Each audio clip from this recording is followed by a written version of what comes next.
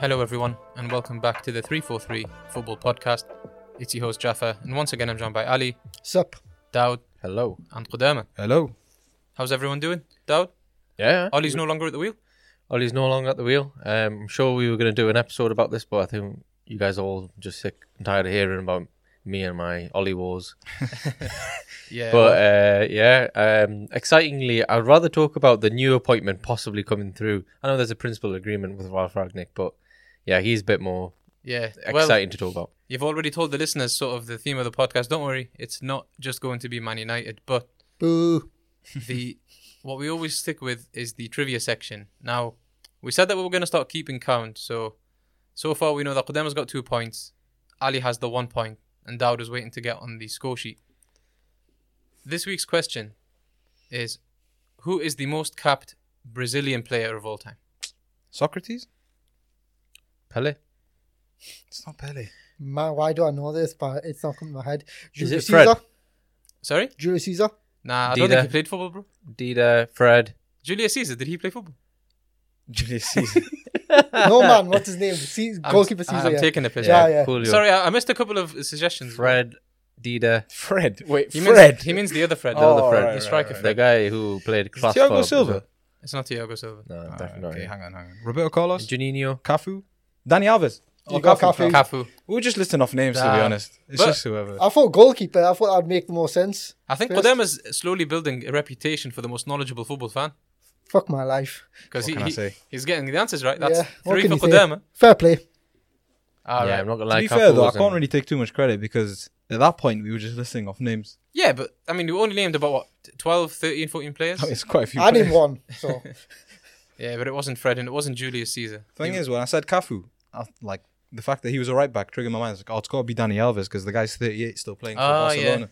Yeah, that's crazy how he's back at Barcelona, isn't it? And he was Mad. he's still playing for the Brazilian national team, isn't he? Well, he played in the Olympics. I don't know if he plays in the other I think, competitions. yeah, they must have put him in the Olympics because it's like, the last thing he has to accomplish, right? Yeah. Well, no, he hasn't. it's not he that. hasn't It's won the also- World Cup. It's also you can have a Yeah. certain amount of players over. Yeah, I think it's 23, 3 of them or that's the issue. something. Yeah. Yeah, but exactly. So you'd think his chances would be even lower because if you're only allowed a certain number of players over that age, you wouldn't really be picking a 30-year-old past his Who are best. Brazilians right backs right now? Who's in the Brazil team? It's a good question, actually. I don't think anyone ahead of him. Brazil right Brazilian backs. Yeah. Just that. I'm blanking. Yeah, Brazilian I'd say. right backs. So am I. It's weird. Militao can do a job at right back, right? I'm not even gonna lie. You've got my curiosity. This has got nothing to do with what we're going to talk about today, but we need to know who's playing for Brazil at the moment. Do I get a bonus point for that? We've gone Just on even a- mentioning that at all? A bonus point for talking about football, so everyone's going to get 200 No. points. Just bring up for the point who the Brazilian right back is right now. Okay, so in the last game, Fabinho. It might be Fabinho. it was Danilo from Juventus. Danilo, of He course. played. Oh yeah. Of course. They could upgrade that position for sure. He's not terrible, but damn. In the game before, it was Emerson Royale. Okay, they really need an upgrade for that right back spot. Is Tavares Portuguese or Brazilian? Portuguese. Tavares, Nuno Mendes Portuguese. also. yeah, those would be good options. Well, I don't know about Tavares, but anyways, we will get into the topic of discussion for today's recording, guys. So obviously, there's been a bit of a managerial merry-go-round in the Premier League recently. So we're going to focus on 4 managers. One of them hasn't actually been officially appointed yet, but Daud, referred to it earlier. The first manager we'll talk about is someone who's no stranger to the Premier League at all, and that is Steven Gerrard. So, it doesn't slip. We're not going to let this slip. Oh. Well, he let the Rangers position slip because he let go of that one and joined Aston Villa. Oh God. Oh So man. Gerrard is someone that's incredibly accomplished and very memeable at the same time. It's a very rare combination. But as a manager God. far, you can't really, there's not too many negatives. Went to Scotland, with Rangers and, Invincible season. ended the Celtic dynasty, which was sort of started because Rangers had to reform as a club. He got them their first league title after the, I don't know, what do they call them again? That new Rangers nickname that Celtic fans always say to wind them up. I don't know. It's not coming to my head There's right now. there's a word that they always Blanking. say. It's like a company word. It's not like the I'm actual blanking team. right now. Oh God. Yeah. Oh, man. You're a resident Scottish football expert, man. I'll be honest. Well, I know I'm next to blanking. nothing. Is it Newco? They always call them Newco or something. I don't know. It's new something, but I Yeah. don't think it's that. That's the thing. I'm blank right now. What the heck? I'm having such a horror right now. Maybe it's one of those passive terms that hasn't. No, really it's just stuck with always them yet. Celtic fans winding up Rangers fans by saying, "Oh, it's like They always say Orchard Rangers established in 2012. yeah, stuff That's like what they that." always say. Yeah. So that's one which just came to my mind. But yeah, But yeah, like the question I would present to everyone: can Gerrard make the step up to the Premier League as a manager? We know, like, I feel like you missed out one of the main things that Gerrard did. An invincible season. let's hear it. Invincible season. Yeah. Oh, with Rangers, yeah. it is invincible. We should say That's a massive accomplishment. No, I it's don't because know. I credited more to James Tavernier. Like he learned it all at Newcastle. It wasn't Gerrard. Nah, but I mean, no, fair enough. no, that's fair. Like I shouldn't have admitted that. I'm sorry, Stephen, if you're listening. But yeah, G. let's talk about Gerrard as a manager. So obviously, the funny thing is, he's actually had 2 games with Villa so far. So we can actually assess a little bit of empirical evidence with him. I think, has he won them both? Yeah, he's won both of them. 2-0 and 2-1. Yeah, there you go. So Ali, I'll come to you as the Liverpool fan who always liked, I'm sure you'll know more about him than most of us. Do you believe that he's got what it takes to make the step up as a manager to the Premier League? You know what, Steven Gerrard, you need to give coaches time. Like, he's not an experienced coach. That's one thing which I can say. Yeah. Like Ole Gunnar Solskjaer, this is not me memeing or anything, but he's had 10 years as coach, and he still hasn't progressed. Like, he's still in the same position where he is.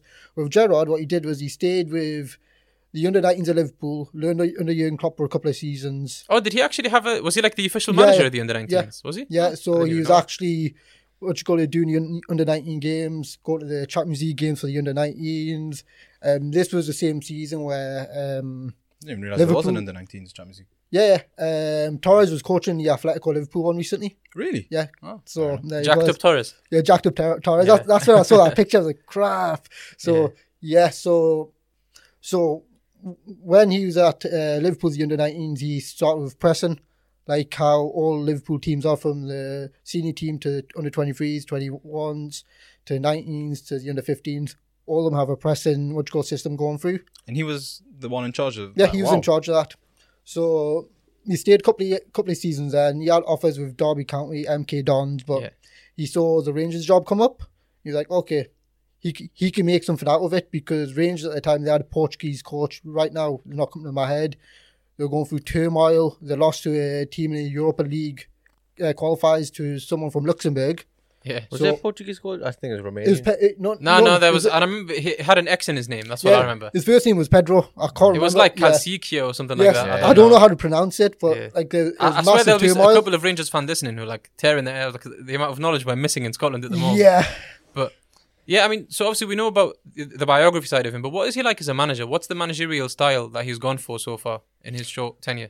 Well, it's pressing. So he's actually mixed up systems with a 4-3-3 to a 4-3-1, depending on which teams he's playing against. So when he went to Rangers, first he played with a 4-3-3, and then he had issues breaking the lower defence blocks against like teams like St Mary's and Livingston and all Livingston and Motherwell. You can keep on that. going. By the way, you can just name every team other than Celtic. Like No, there's a few other teams, Hearts are all right, No, Hibs what I'm are all saying- right, they're not that bad. all right, inverted commas, Well, Rangers got slapped up by Hearts last week, so I'm just saying. Yeah.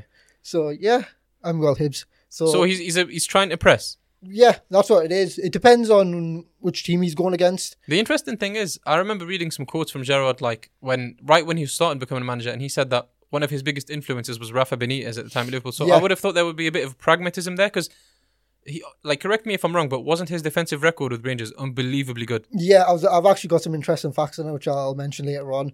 But obviously, you need to keep the team, organised. Defend first. Keep clean sheets.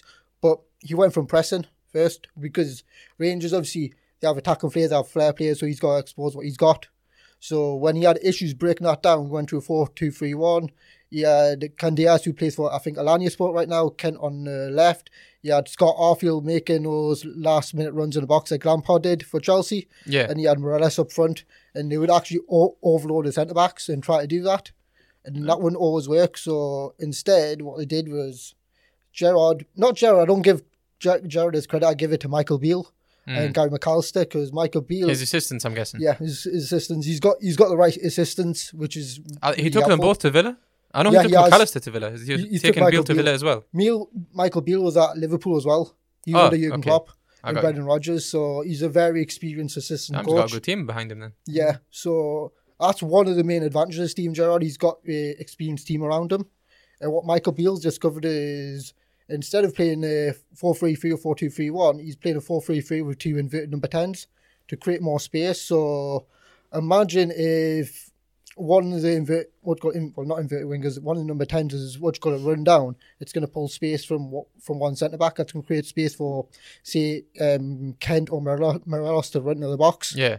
And, it opens a lot of goals. All right. So sounds like quite a sophisticated tactical setup there. So one thing I want to know, Dowd, do you believe that the squad that he's inherited with Aston Villa, so we've talked about pressing, we've talked about utilising that type of movement with your players. I feel like the current Aston Villa team is quite good. He can make something of that, right? Yeah, I mean, it's definitely quite good. The signings that Dean Smith made, they were all signings that worked well with him. The only thing I would say is Steven Gerrard able to get the most out of those players, because Dean Smith is a manager that is a lot more man management, player orientated, working with players, pros and cons. With Steven Gerrard, he wants a certain way of playing. You can tell that by the way he conducted himself in Rangers, and obviously the 2 matches he's won. It'll be essentially if he can adapt to that and get the most out of his players. Essentially, yeah.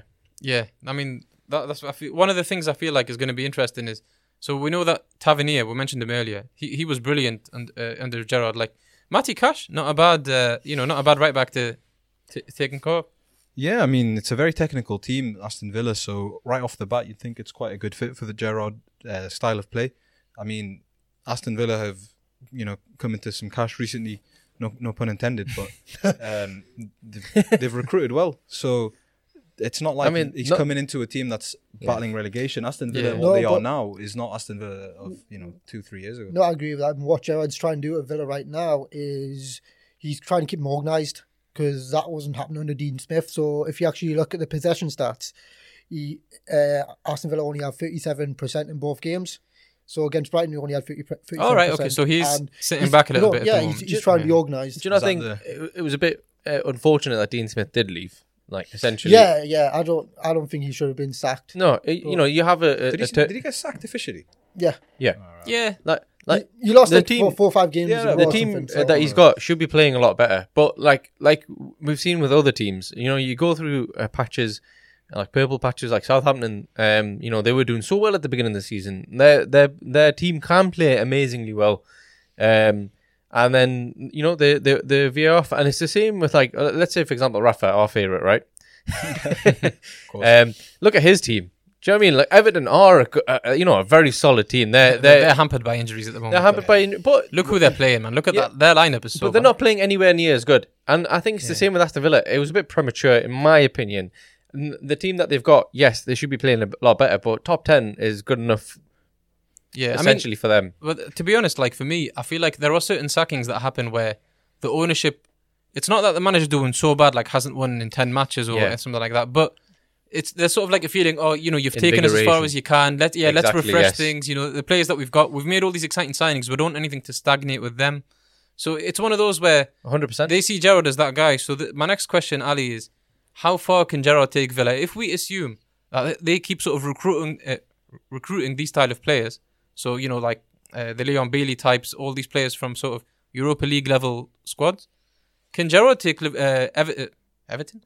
Can Gerrard take Villa? Sorry, I don't want to hear that. That's a strange. Don't think any Liverpool fan wants to hear that, man. To be honest, I really want to see that one day, but yeah. Man, that would cause carnage. But can Gerrard take Villa as a stable top 10 team that is regularly competing in Europe? Of course he can. Why can't he? Yeah. Like generally, is there anyone, can anyone answer that? Why can't he? That's what I want to know first. I think he'll do really well for, I don't know, a season.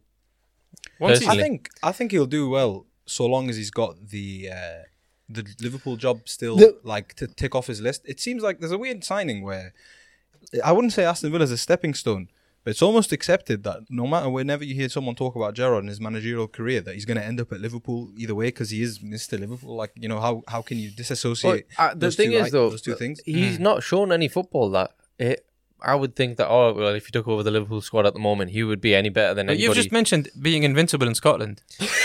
No, but let's be honest though. Like, Okay. in terms of like This is the real ranking test. Invincible, You're right. No, I agree. I agree with that. Coming fourth or fifth in this season is probably 10 times above what Rangers could do. okay, In can- terms He of won't it, so finish fourth or fifth. Can it's I just really quickly hard. debate this? And right, you'll say that. Yeah, I totally understand that. Scottish Premiership is not as strong as obviously the EPL and the other leagues. I get that, but you need to appreciate what he's done in the Europa League as well. He's beaten Porto, he's beaten Feyenoord, he's competed against Leverkusen. No one's he's denying drawn, that. he's won 2-3 But that's games a against stint of Benfica. Did anyone notice the These are deliberate European giants Bro, here. the deliberate choice of words? He competed against Leverkusen. Don't you mean he lost to No, but Leverkusen? he competed. Yeah, I He say lost to Leverkusen. he got touched up by Leverkusen, but I got to back my guy No, up. but let me ask you this question though, right? Let me ask you this question. Had the Liverpool job opened up this summer, whatever, say Klopp leaves, he's done as much as he can there, would Gerrard be considered for the Liverpool role based on his Rangers tenure? No. I That's say what no. Daud's trying No, to say, I think. yeah. I feel like he's saying if he But impresses he at isn't, Aston though. Villa, That's the thing. yeah, of Yeah. course, but it's a hypothetical. But if he impresses at Villa, it's going to give him more of a argument to ask for the Liverpool job. And as long as he's got that motivation for me, I think that he'll take this this Villa team as Yeah, far but as also they the can. other thing is the drought of good managers at the moment that are willing to move for a project like Liverpool. Like, you could think of Antonio Conte that could go, but in terms of like, let's say if I'm Liverpool, what? See, the reason I don't want to debate about Liverpool. I'm trying to say is uh, sorry, yeah, it's Go- because go you're talk right. about Gerrard. the managerial landscape in 2024, which is when Klopp is predicted to leave, is going to be so different. Gerrard will have 3 years to judge him on to see what he did. So Eddie Howe will Exactly. have It's a Premier conversation League. too far in the It's, future. it's Yeah, crazy. maybe I think the question is that if Liverpool were to take on Gerrard, would that be another Lampard mistake essentially with Chelsea? And I Well, don't think it's I too don't soon. even think it was a mistake. Klopp's that going Lampard went to nowhere for Chelsea. now, so yeah. it's too soon to tell. Yeah, But they went you can't compare them 1-to-1 though, because Lampard went to Chelsea think- a lot no. sooner than but Gerrard would two have if he English does holding midfielders that were so The iconic similarities for are there, England. and the press will Yeah. do what they can to draw those Yeah. comparisons. But I'm saying, if Gerrard goes to Liverpool in 2024, he will be going at a much later stage in his managerial career than True. Lampard did to You know what I Chelsea. think would be True. amazing? Gerrard versus Lampard is a managerial battle where their teams are performing well, but as soon as they're next to each other on a touchline, it breaks apart on the pitch. They can never play together. Man. But yeah, the next, I don't know if anyone wants to add any final points about Gerrard there with Villa. Right, I was going to mention some stats before that. No, go for it. Yeah, reel off the stats. So, right, Rangers scored in their invincible season 2.4 goals per game. Man City actually scored 2.8 per game. Right, with Chelsea's 2004-2005 season, they conceded 0.4 goals per game, and Gerrard's Rangers got 0.3. I'm just showing you guys. Wow, there's that is progression hold there. on. So that 15 goal conceded season for Chelsea wasn't as good as the Gerrard defense from Rangers. Is that what we're saying? I'm just saying they didn't concede. No, as much. but that's what I'm saying. The yeah. stat. That's what the stats show. That's what stats are saying. That's They incredible. conceded fewer than 15 goals Yeah. that season. How and- many? I don't know how many it Considering was. James Tavernier wouldn't probably play for any of the top 10 teams as a centre back. I think he would. As a right back though, he's a right back. Right back. Well, he's been playing centre back. I think he's a. Is he? Oh. Yeah, definitely. Isn't- Am I getting this wrong? Oh, he's been the captain. He's been playing the centre back as well. Whoa, hold on. Ali, tell us, where does Tavernier play? He plays right back, was more right winger. Come on, let's be honest. So Look, not centre back at all. Look, what Steven Gerrard does is what you call he gets certain players to overload what you call positions. What Guardiola does. So, But yeah. that's what he does. So Maybe I'm having I don't know, bro. a absolute blooper He's right definitely now. a right It's back. all right. I had a He's beeper Yeah, before. apologies. Yeah, The best part is you've played against him. You should know. I know. I did. That makes so much sense. He was so good at the ball. Yeah, there you go. All right. The next manager we're going to talk about, as I mentioned, hasn't been officially appointed yet, and I don't even know if I'm pronouncing his name correctly. Ralph Ragnick or Rangnick? Ragnick. Not sure where Uncle the G. Ralph. Let's just Uncle stick to that. Ralph. Uncle Ralph. Well, Hello, Ralph. what I will ask Qudama, and obviously to you guys at large, is what will he do? We know a lot about his profile in terms of like the allure of the guy. What will he do to improve Man United in the short term and long term based on what we know about him? That's a good question, because Ralph Ragnick in his career has shown that he's more than happy to take on a long project if he sees it is worth his personal investment of time.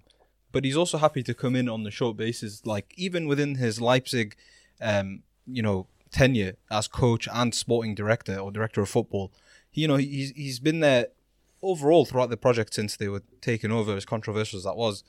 But he's majority of the time he's been a sporting director. But if he sees that there's no viable option to come in as a manager, he'll happily step in the dugout for a year. I mean, both his managerial tenures, stints at Leipzig were 1 season each. There's not many people like that. It's a very unique he's very, combination of skills. I'll do what I want, and you trust me to do the job, and I will deliver.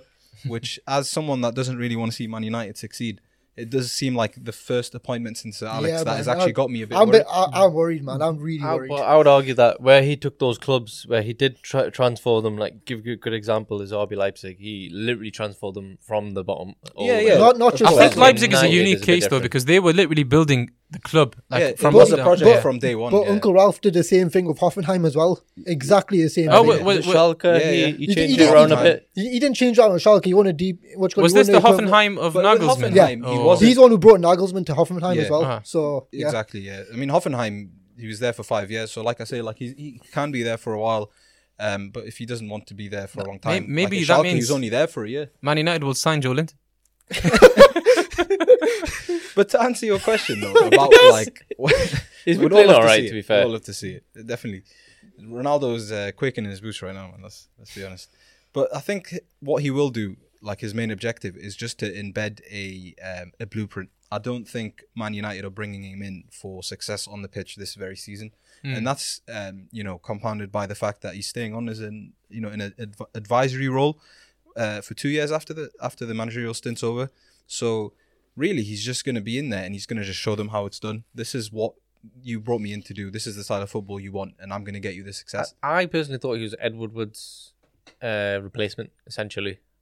Yeah, but this is a man who can actually manage a football team. Ed Woodward could never do that. This is the problem, and this is the thing that we've been saying for 10 years. How is Ed Woodward in a place where he's got literally? Has he ever managed anything before? No. But what I'm saying is, you've drawn a direct comparison there. But I'm thinking like Ragnick shouldn't be compared to Woodward. It's difficult for me to comprehend. I'm saying this is the thing. Like but Woodward doesn't really handle transfers. I think he's coming in a bit earlier than he wanted to. I think it was always going to happen. A glorified accountant though. Yeah, like that was his background. And he was making footballing decisions. But Woodward doesn't really, he does take over the scouting who to sign. Yes, he does. He sanctions them. He gives the okay. And there's a few signings where he was like, we really want this player, even though the managers were not all up for it. But like is he the one like suggesting the transfers? I don't think so. I think he's the one giving the green light. But you've got your scouting team doing the actual scouting. Is it just recruitment with Ragnick though, or is there like an academy viewpoint as well and player development? Not much has came out about it. Let's be honest. But in terms of he's going to do something there in Man United. Yeah. You mean his just in general? Yeah, like in general as his career. No, because Woodward was going to transition out anyways, but he's obviously staying a bit longer. Because we've talked about Hoffenheim. I think he was at Schalke for a bit as well. He was at Schalke, Stuttgart, you name it, man. He was there.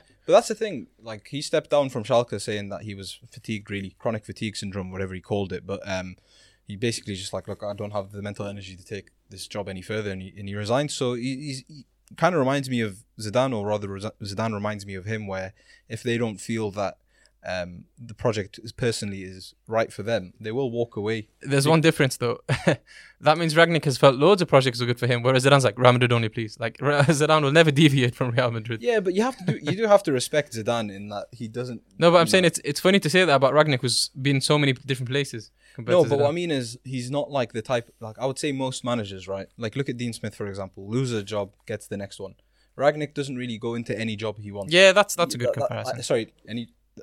He does go into any job he wants. Yeah. He doesn't go into any job available. Yeah. Because he knows that, he can bring the goods basically. And what he did with Leipzig, we could go on, you could make an entire 2-hour-long podcast on that.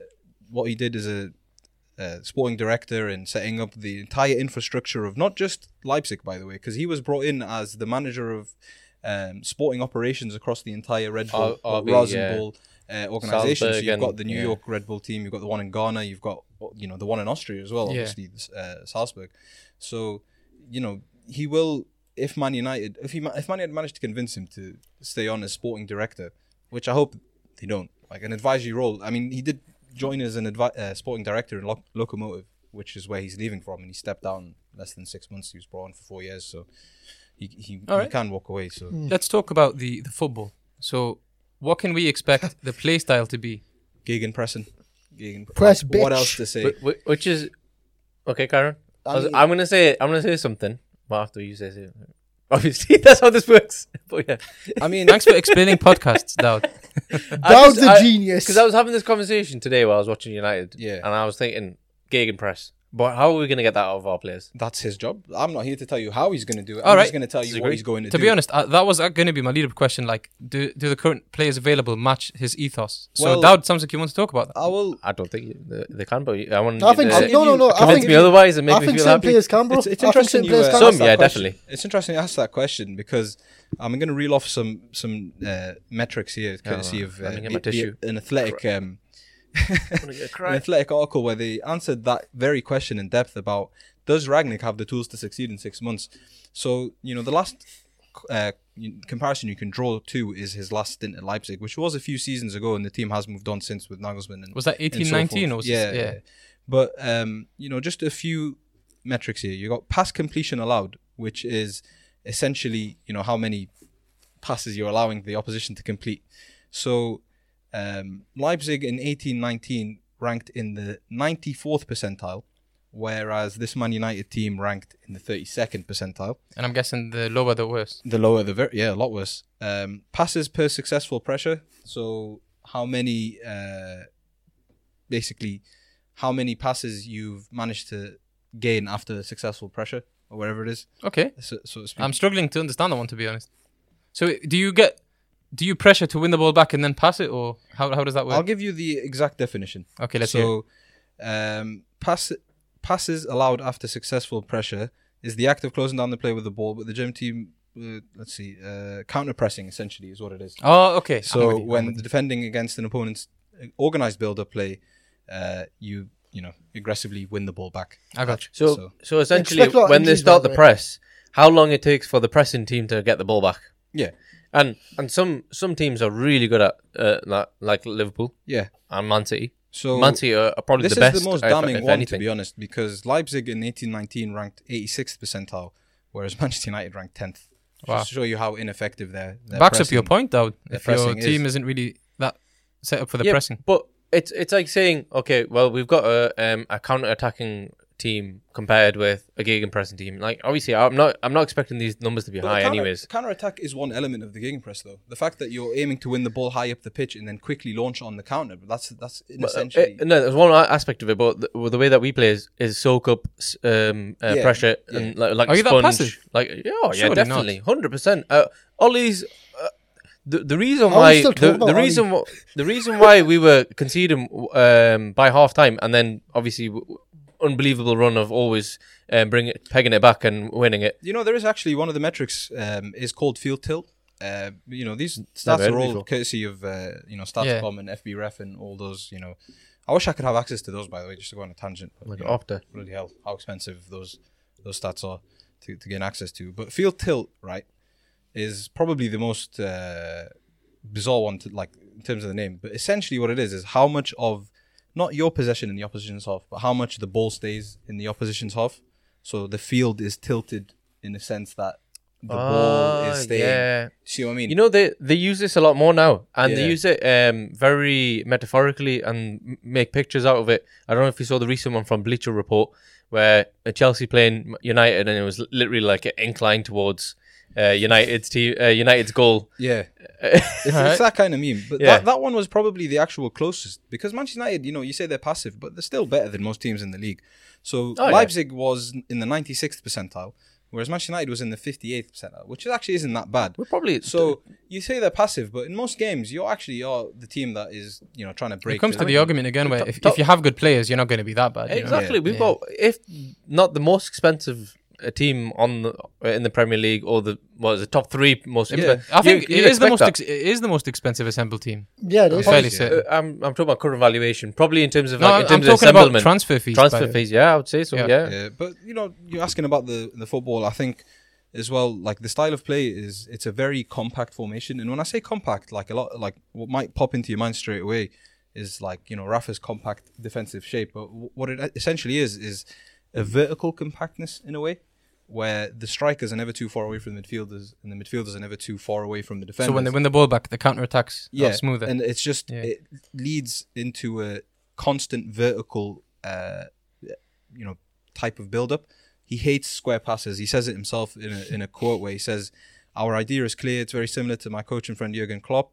Our Red Bull football is heavy metal, rock and roll. It's not a slow waltz. We hate square passes, back passes. Just having the ball ourselves doesn't make sense. So whenever they get the ball, they just want to pass forward vertically up the pitch. And that's never going to work out if your team is too far spread wide. Kind of like the antithesis of Guardiola's make the pitch as wide as possible. They want to make it as small as possible so that they can connect those passes. Wow. The closest comparison I've got to Ralph Ragnick is probably Hasenhüttl, Yeah. the way he plays. Well, he worked under he Ralph did Rangnick at Leipzig, Okay. yeah. Yeah. I got So that, what- but I'd probably say that's probably the closest. What you're saying coaching. is we're all going to enjoy Man United losing 9-0 twice. That's what you're saying.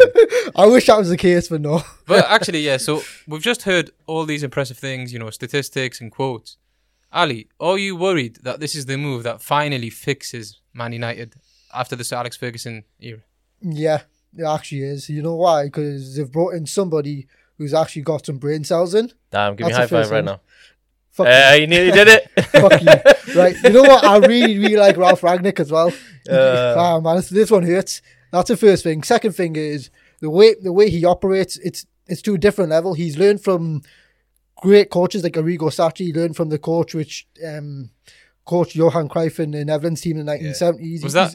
Was that Nieskin? No, that wasn't Nieskin. No, but I can't remember his name. but I think I know who you mean, though. Yeah. He's learned from it, and he keeps learning. That's a thing, and that's not an issue. He's very experienced, level-headed. He knows what he's doing. He's been managing since the 80s, by the Yeah, way. Which that's blew what I'm my saying. mind. I've got 2 books on Jurgen Klopp, and half the books just on Ralph Ragnick alone. Wow, Yeah, fair enough. So it clearly shows how much of an influence he's had on Klopp and Tuchel. I just realised how much influence Klopp had on you. 2 books. Yeah, bro. All right. I will say that When's the Ali gonna only- write a book for you? I would say I would go as far as to say that if it's going to sound dumb, but if all things go the right way, it's guaranteed success with Ralph Ragnick.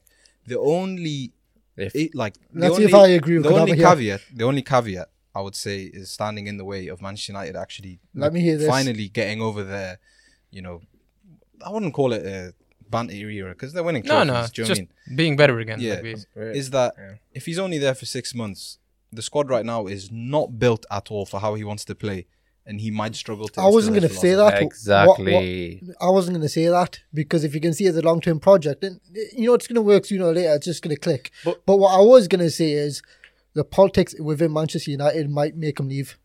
Nah. Yeah, I would don't- agree. That's what I was thinking. What politics? I don't think there is Man, any that- politics. Man, there's always issues at Manchester United. No, There's there not is. Like Woodward, what? like with previous Wood- coaches. Woodward has took a Mourinho. step back in the last 2 years. This is. I do want to move on to the next manager, but I feel like I disagree with that point very heavily because, So right. in my opinion, Van all of the Gaal- Man United Let's drama. see how Van Gaal left. See how Mourinho left. Because See, I'll they tell you left why. because of the because playing they squad. couldn't. Yeah, because they weren't managing well. For Well- me, well, Man no, United's well, drama is always well, engineered. Van Gaal won an FA Cup. Mourinho actually got the best out of the Manchester United. But he was post- toxic. for- He was the era. person. He was the problem. No, but the toxicity didn't lie at the board Ah. of the club. Right. We can talk Yeah, about exactly. this. I know we're saying No, Mourinho. I don't see it. This could I spiral think- into something that I feel like we should not get sidetracked too much. I'm just saying, Because we're talking about there could be some sort of politics in Manchester United, and that could make Ralph Ragnick I leave. want to hear Jeff's point. Go on. No. Because Okay, I'll wrap it up because I'll move on to the next manager. But what I'm saying is, this politics. The only thing I could ever remember really is Man United fans not liking how little the Glazers put into the club from their direct funds. But the Yeah, but playing there's squad is always there's invested something into. going on in Man United, though. Let's be honest. There's Yeah, always something but going the on. playing squad is always invested into. Like we've just said, they're the most expensive assembled team in the league, and they're going to keep spending. So there's not going to be that drama. That's what I wanted to say.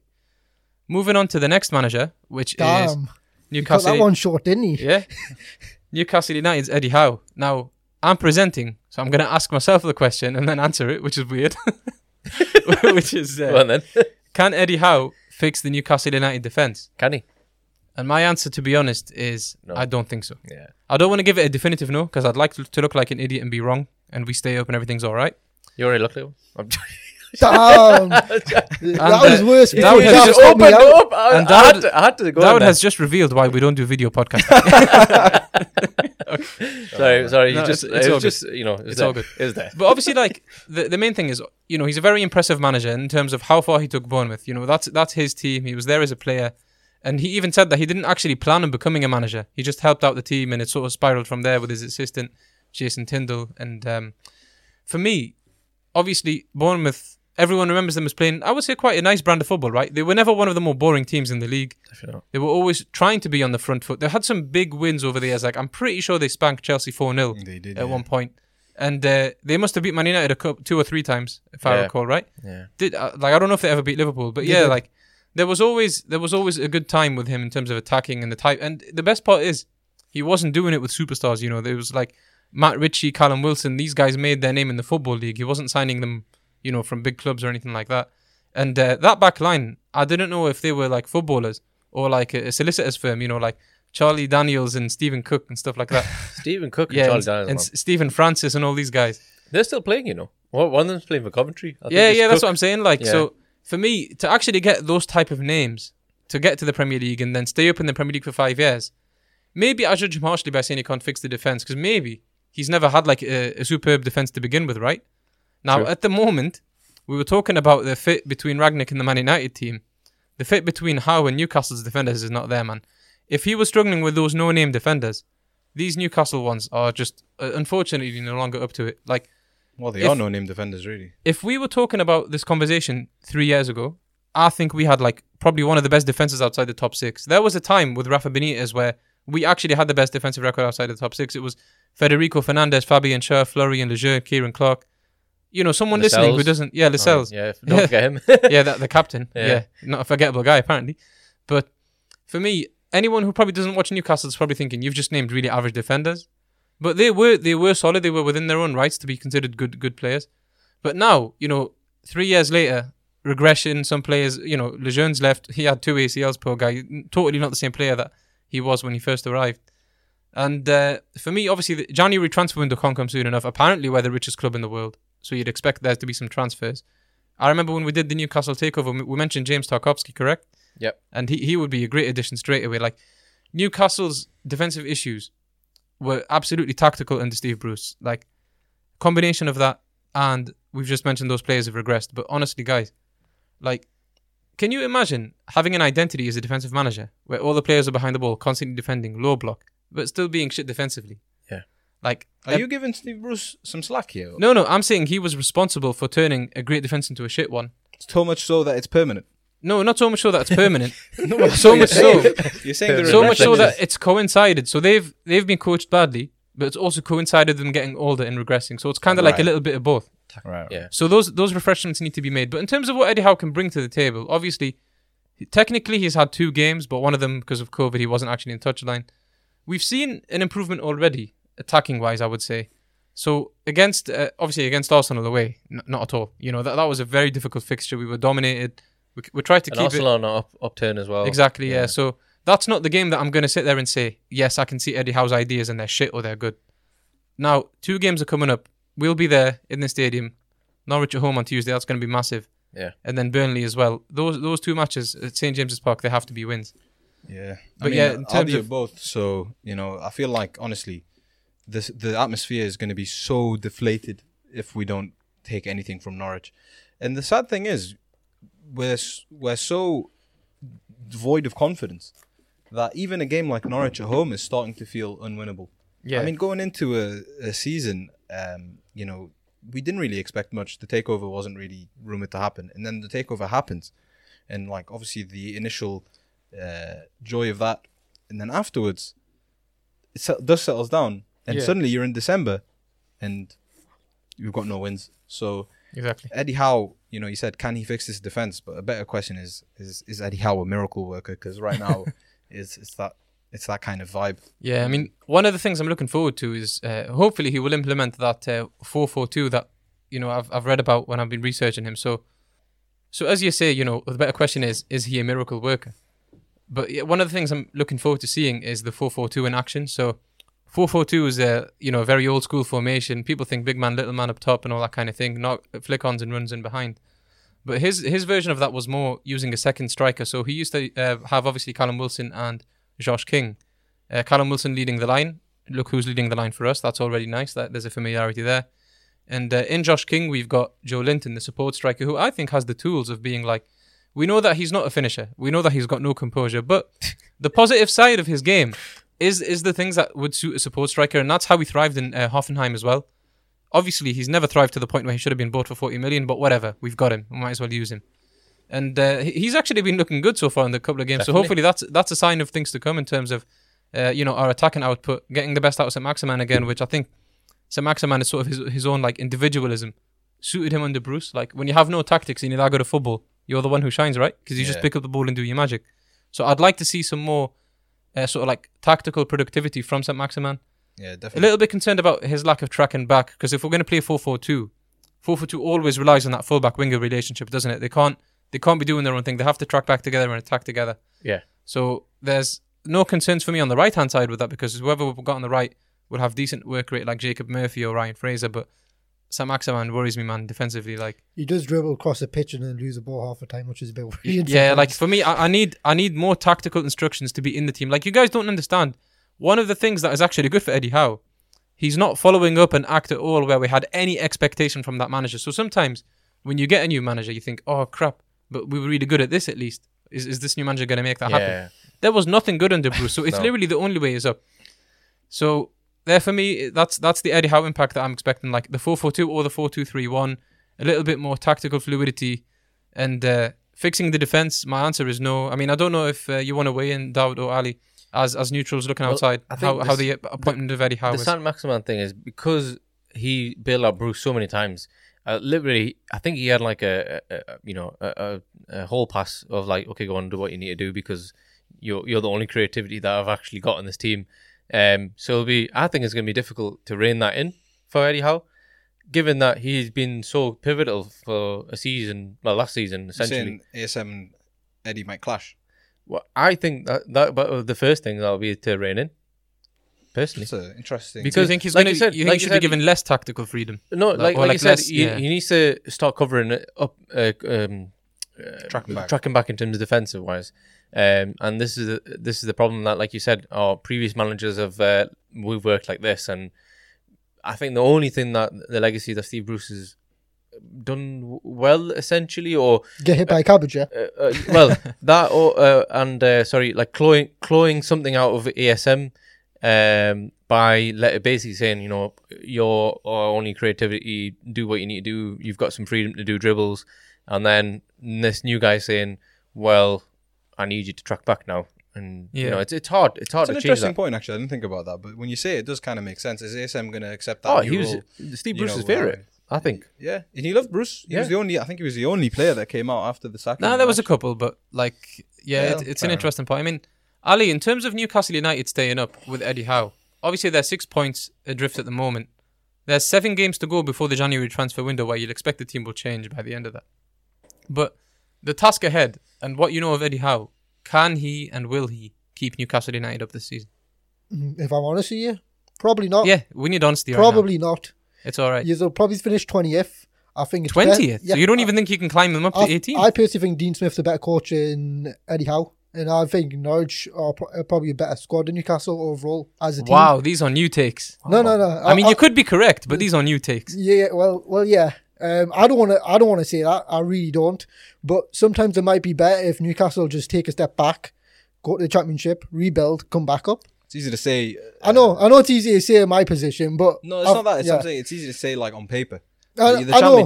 championship. The championship is a brutal league. is No, absolutely absolutely brutal league. I know it is. Amount of times Aston Villa tried to get back up when they got relegated. Yeah. Same with Norwich, Yeah. Fulham are up and down. I'm not saying it is easy, Yeah. but I think that's probably the best case scenario. I mean, is it though? If we do manage to stay up, it's not like it's another season of expecting to Like- stay, like- just to scrape, survival again with the new owners. It's a clean slate. The Fulham thing, though, that is a very interesting point. Like Fulham did spend a lot. But of money. Newcastle's position now is not just about, like, I totally understand what you mean, but like Rodema said, we've now got these owners where if you go to the Championship, you're lagging behind in terms of the project, right? So if you want Newcastle to be in the Champions League, that's going to be so much longer. I get that, but it's all right to Yeah. take 2 steps back to see a long steady term yourself. project. Yeah. Steady But the ship. the No, thing but is, the though, money is so much apparently that you would think that, let's say that they finished 17th by the skin of their teeth. I'm already so much more excited for the future I'm happy because I with that know as that. well. That's what I'm saying is that to me, finishing 17th or 7th this season is the same because What you'll do in the summer after, that's what's going to set you going forward. But if you go down, all of a sudden, these targets, the transfer targets, why should I have a year in the championship? Definitely. You're going to struggle to... I think there's got to be a plan B, though. Let's say you spend loads of money. Let's say you spend all 190 million that is reportedly available in January, and you guys go in championship. But the issue... Yeah, that puts you even back. That's No, but the issue Newcastle United have is, how are they going to attract players if they're already 20th right now? You know, That's the thing. Imagine if you lose or draw against But that's the thing, right? That's why these two matches that we've talked about are so crucial. important. I get that. Yeah, because if you're heading into January, right, with like, I don't know, 1 point away from safety or 2 or 3 or whatever, that's manageable. And the new signings will be like, all right, I can help you guys, get over that, and then we'll start again. But if we totally just collapse and we can't even beat Norwich and Burnley, but I feel like that might by happen. January, then yes, we're going to have to accept the championship for sure. But I feel like even in the future, though, like this is why Eddie the Howe English market is a lot more attractive. Eddie Howe has huge pressure, man. The board have basically told him, you're the one who's in charge of the club's plans going forward, because we're either going to do a championship plan or a Premier League plan going forward. Okay, depending on the results you get. All 3 years, who's going to get... If Newcastle not getting relegated, who isn't? Okay, I'm going to still stick with Norwich. Who's bad enough? Which we're going to talk about Norwich in a moment, because we are going to discuss Dean Smith. But I feel like Norwich are certain to go down. Not because they're trash. Not because they're trash. Like, I feel like they will improve. If we go down, they're coming with us. But no, I get that. But like, who's going to stay? And the other one, I think he makes a very fair point. Like, who else is playing that bad? That the other one, I believe that Watford have a terrible defense. Like, they can score. Don't get me wrong. They've got nice forwards, playing a lot better football. But they're losing 4-2 and 5-2 and stuff. Like, it's not good enough. But they've beaten Man United 4-1 and Everton 5-2. Okay, but that was the low point of Man United. No, I mean, you could even and Everton. I wouldn't even be surprised if in 20 years someone comes out and said that we tanked that game on purpose to get rid of Ollie. But but here's my you've asked for names, so Norwich is one for me. The other one is Watford. Yep. And finally, Burnley, would you say? Nah, not Burnley. Leeds? Leeds United. I'll say Leeds because my feeling with Leeds is they've kind of been found out finally, and Bielsa's too stubborn, as good of a manager as he is, to really change his approach to the game. And I feel like it'll just end up costing their league position, really. All right. So we'll get into the last manager and the last team we'll talk about. So we've just sort of brought them up there. But Norwich City have hired Dean Smith. Again, he's also another manager with 2 games under his belt already. 1 win and 1 draw. Norwich were seen as absolutely out. We've just mentioned it, right? Like, in terms of relegation. Dowd, talk us a little bit about their appointment of Dean Smith. Has that given them like realistic hope of staying up, based on that appointment? It's an interesting one because obviously Daniel Farke, he just won a game and then literally the next day or on that evening he got sacked. It must have already been decided regardless. Yeah. And this is the thing, with the board already knowing what they want, in terms of like, okay, you've took this team as far as you can. Yes, you won this game. Okay, you're out now. Dean Smith obviously was available then, came in, and essentially, I'd love to be the fly on the wall in that meeting and say, well, what are your season expectations? Can you start getting Norwich to play better football? And I think they could, but realistically, are they going to win enough games? Yeah. I don't think so. Well, that's my question to you. Like, what is it about Dean Smith's sort of like managerial style or his tactics that I feel like Norwich say, okay, he'll actually keep us up? Well, I was actually talking this to Ali as well before we came. Like, I was doing research on Dean Smith, and he's nothing special in terms of tactical genius. He's the only thing he's got more he's more adept at is man management. I think I linked obviously that article once that John Terry obviously was under him doing some coaching, trying to get players playing better. And a good example of his man management was when John Terry was he was going ballistic on this one player who used to be a first team regular, and Dean Smith obviously giving them reports and saying, have you actually thought about if anything's going on back home? Obviously, in which case it did. And John Terry, he said, it completely opened up his eyes to actually looking at a football player more than just what he brings on the pitch. And this is the thing that Dean Smith has actually always talked about in his interviews, is where he brings it back to basics. In his in his coaching, he used to always get the players to just have a match and say, play however you want to play, and then realize that if those players knew how to, let's say, build up play or defend as a compact team, and then from there he used to start basically giving like tailored advice to each player. I can give you a really good example of one tailored advice that works really well when he brought Emi Martinez. He really likes to play with. He really likes to play football with building from the back.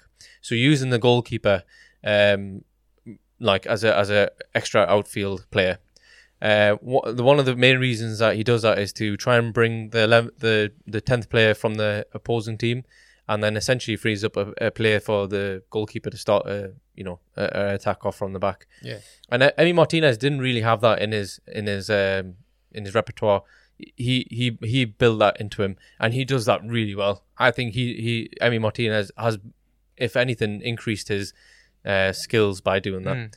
And I think it's basically try and get the same out of the Norwich team. The problem is that Norwich don't have enough. Yeah, I was about to talk about their players. Yeah, I feel like their squad isn't horrendous. Don't get me wrong. Like Billy Gilmore, he's got so much potential, teeming with potential. I think Dean Smith is going to get so much out of him. Just to say as well, and I'm sure you've checked this with their obviously they beat Brentford away for the first game under Dean Smith, which is a nice win. Yeah, Brentford have fallen off a little bit after that sort of. When like a newly promoted club always starts and everyone's raving about it. I said this at the beginning. Yeah. But they also really dominated Wolves yesterday. Like I know it was 0-0, but all I saw was Wolves fans commenting like, "How did we escape with a point?" Like, sounds like Norwich were totally all over them. So I feel like Dean Smith is in a nicer position than Eddie Howe in a sense because nobody expects anything from pressure Norwich. on Dean. Yeah. Well, it's the way that he plays football, like from the back. And Farke has actually like, in terms, if Farke could translate how Norwich played in Championship and Premier League, that'd be fine. Yeah. So maybe Dean Smith can do that because these Norwich players aren't bad. They can play with the ball. They can play. But they're not going to get good football out of him. Like his tactics are playing vertically. His general favourite tactical formation was 4-3-3. When he got Barkley in, it was like a 4-2-3-1. Yeah. Using Barkley as a standard old-fashioned number 10 role. Villa themselves have always utilised their wing backs or right backs. Sorry, it's overloading. Like you can name a really good few.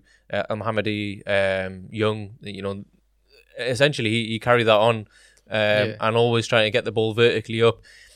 But he wasn't afraid to try and start again from the back. He'd never really dominated any teams. His average possession stats were, I think, in the 40s. So what about that 7-2 against Liverpool? Yeah, obviously the Liverpool 7-2, that was a tactical masterclass or tactical fail. The way he planned for those deflections, amazing. Absolutely amazing. And the thing is that it looked like his team was getting better because of the individuals he was getting, not because of his tactics getting better. But that's when I hear you talk about Dean Smith now, all I'm thinking about is, wow, this guy was just riding Jack Grealish's coattails for the last 4 years. And as soon as Grealish left, it all went to shit. So now he's joining Norwich. No, I don't blame Dean Smith for his own sack. No, but he's really good at management. I'm not saying that. What I'm saying is like the way you're talking about him now is that like he's a man manager. He doesn't really bring a tactical element that is above and beyond anything else in the Premier League. Yeah, 100%. It makes me think that Grealish was the one that was carrying him. Yeah, look at his coughs. That's true. Maybe, Norwich, he'll struggle even further because I would say Aston Villa's got a better squad. Well, it's been a good start for them and it looks like there's a positive vibe around the place. Hopefully we can... Yeah, but that new manager bounce has been seen time and time again. Burst that balloon on Tuesday. Definitely. Hopefully, man. If not, I'm bursting my balloon. All right, so that was a great discussion, lads. Obviously, we'll... the season's really just begun, hasn't it? I feel like it's just begun, yeah. We're a third of the way through, huh? Yeah, well, apparently. So it's going to be interesting to see which of these clubs feel like they've made the best decision come the end of the season. I think we can rule out... Man United. No. Well, lovely. I was gonna say I think we can rule out Newcastle a little bit because I feel like we're going down. It's just we definitely have the most futile situation at the moment. So if Eddie brings that back, then honestly he's my pick for manager this season already. I don't even care what anyone else does. But there we go. Man. Yeah. Thanks a lot, lads, and we'll see you next time. Thank you. Adios. See you. As always, you can follow us on Facebook, YouTube and TikTok by searching the handle 343football. That's FUTBOL. And on Instagram by searching 343football podcast. You can also listen to the podcast on Spotify, Apple Podcast, Google Podcast and Stitcher and all other major podcast networks.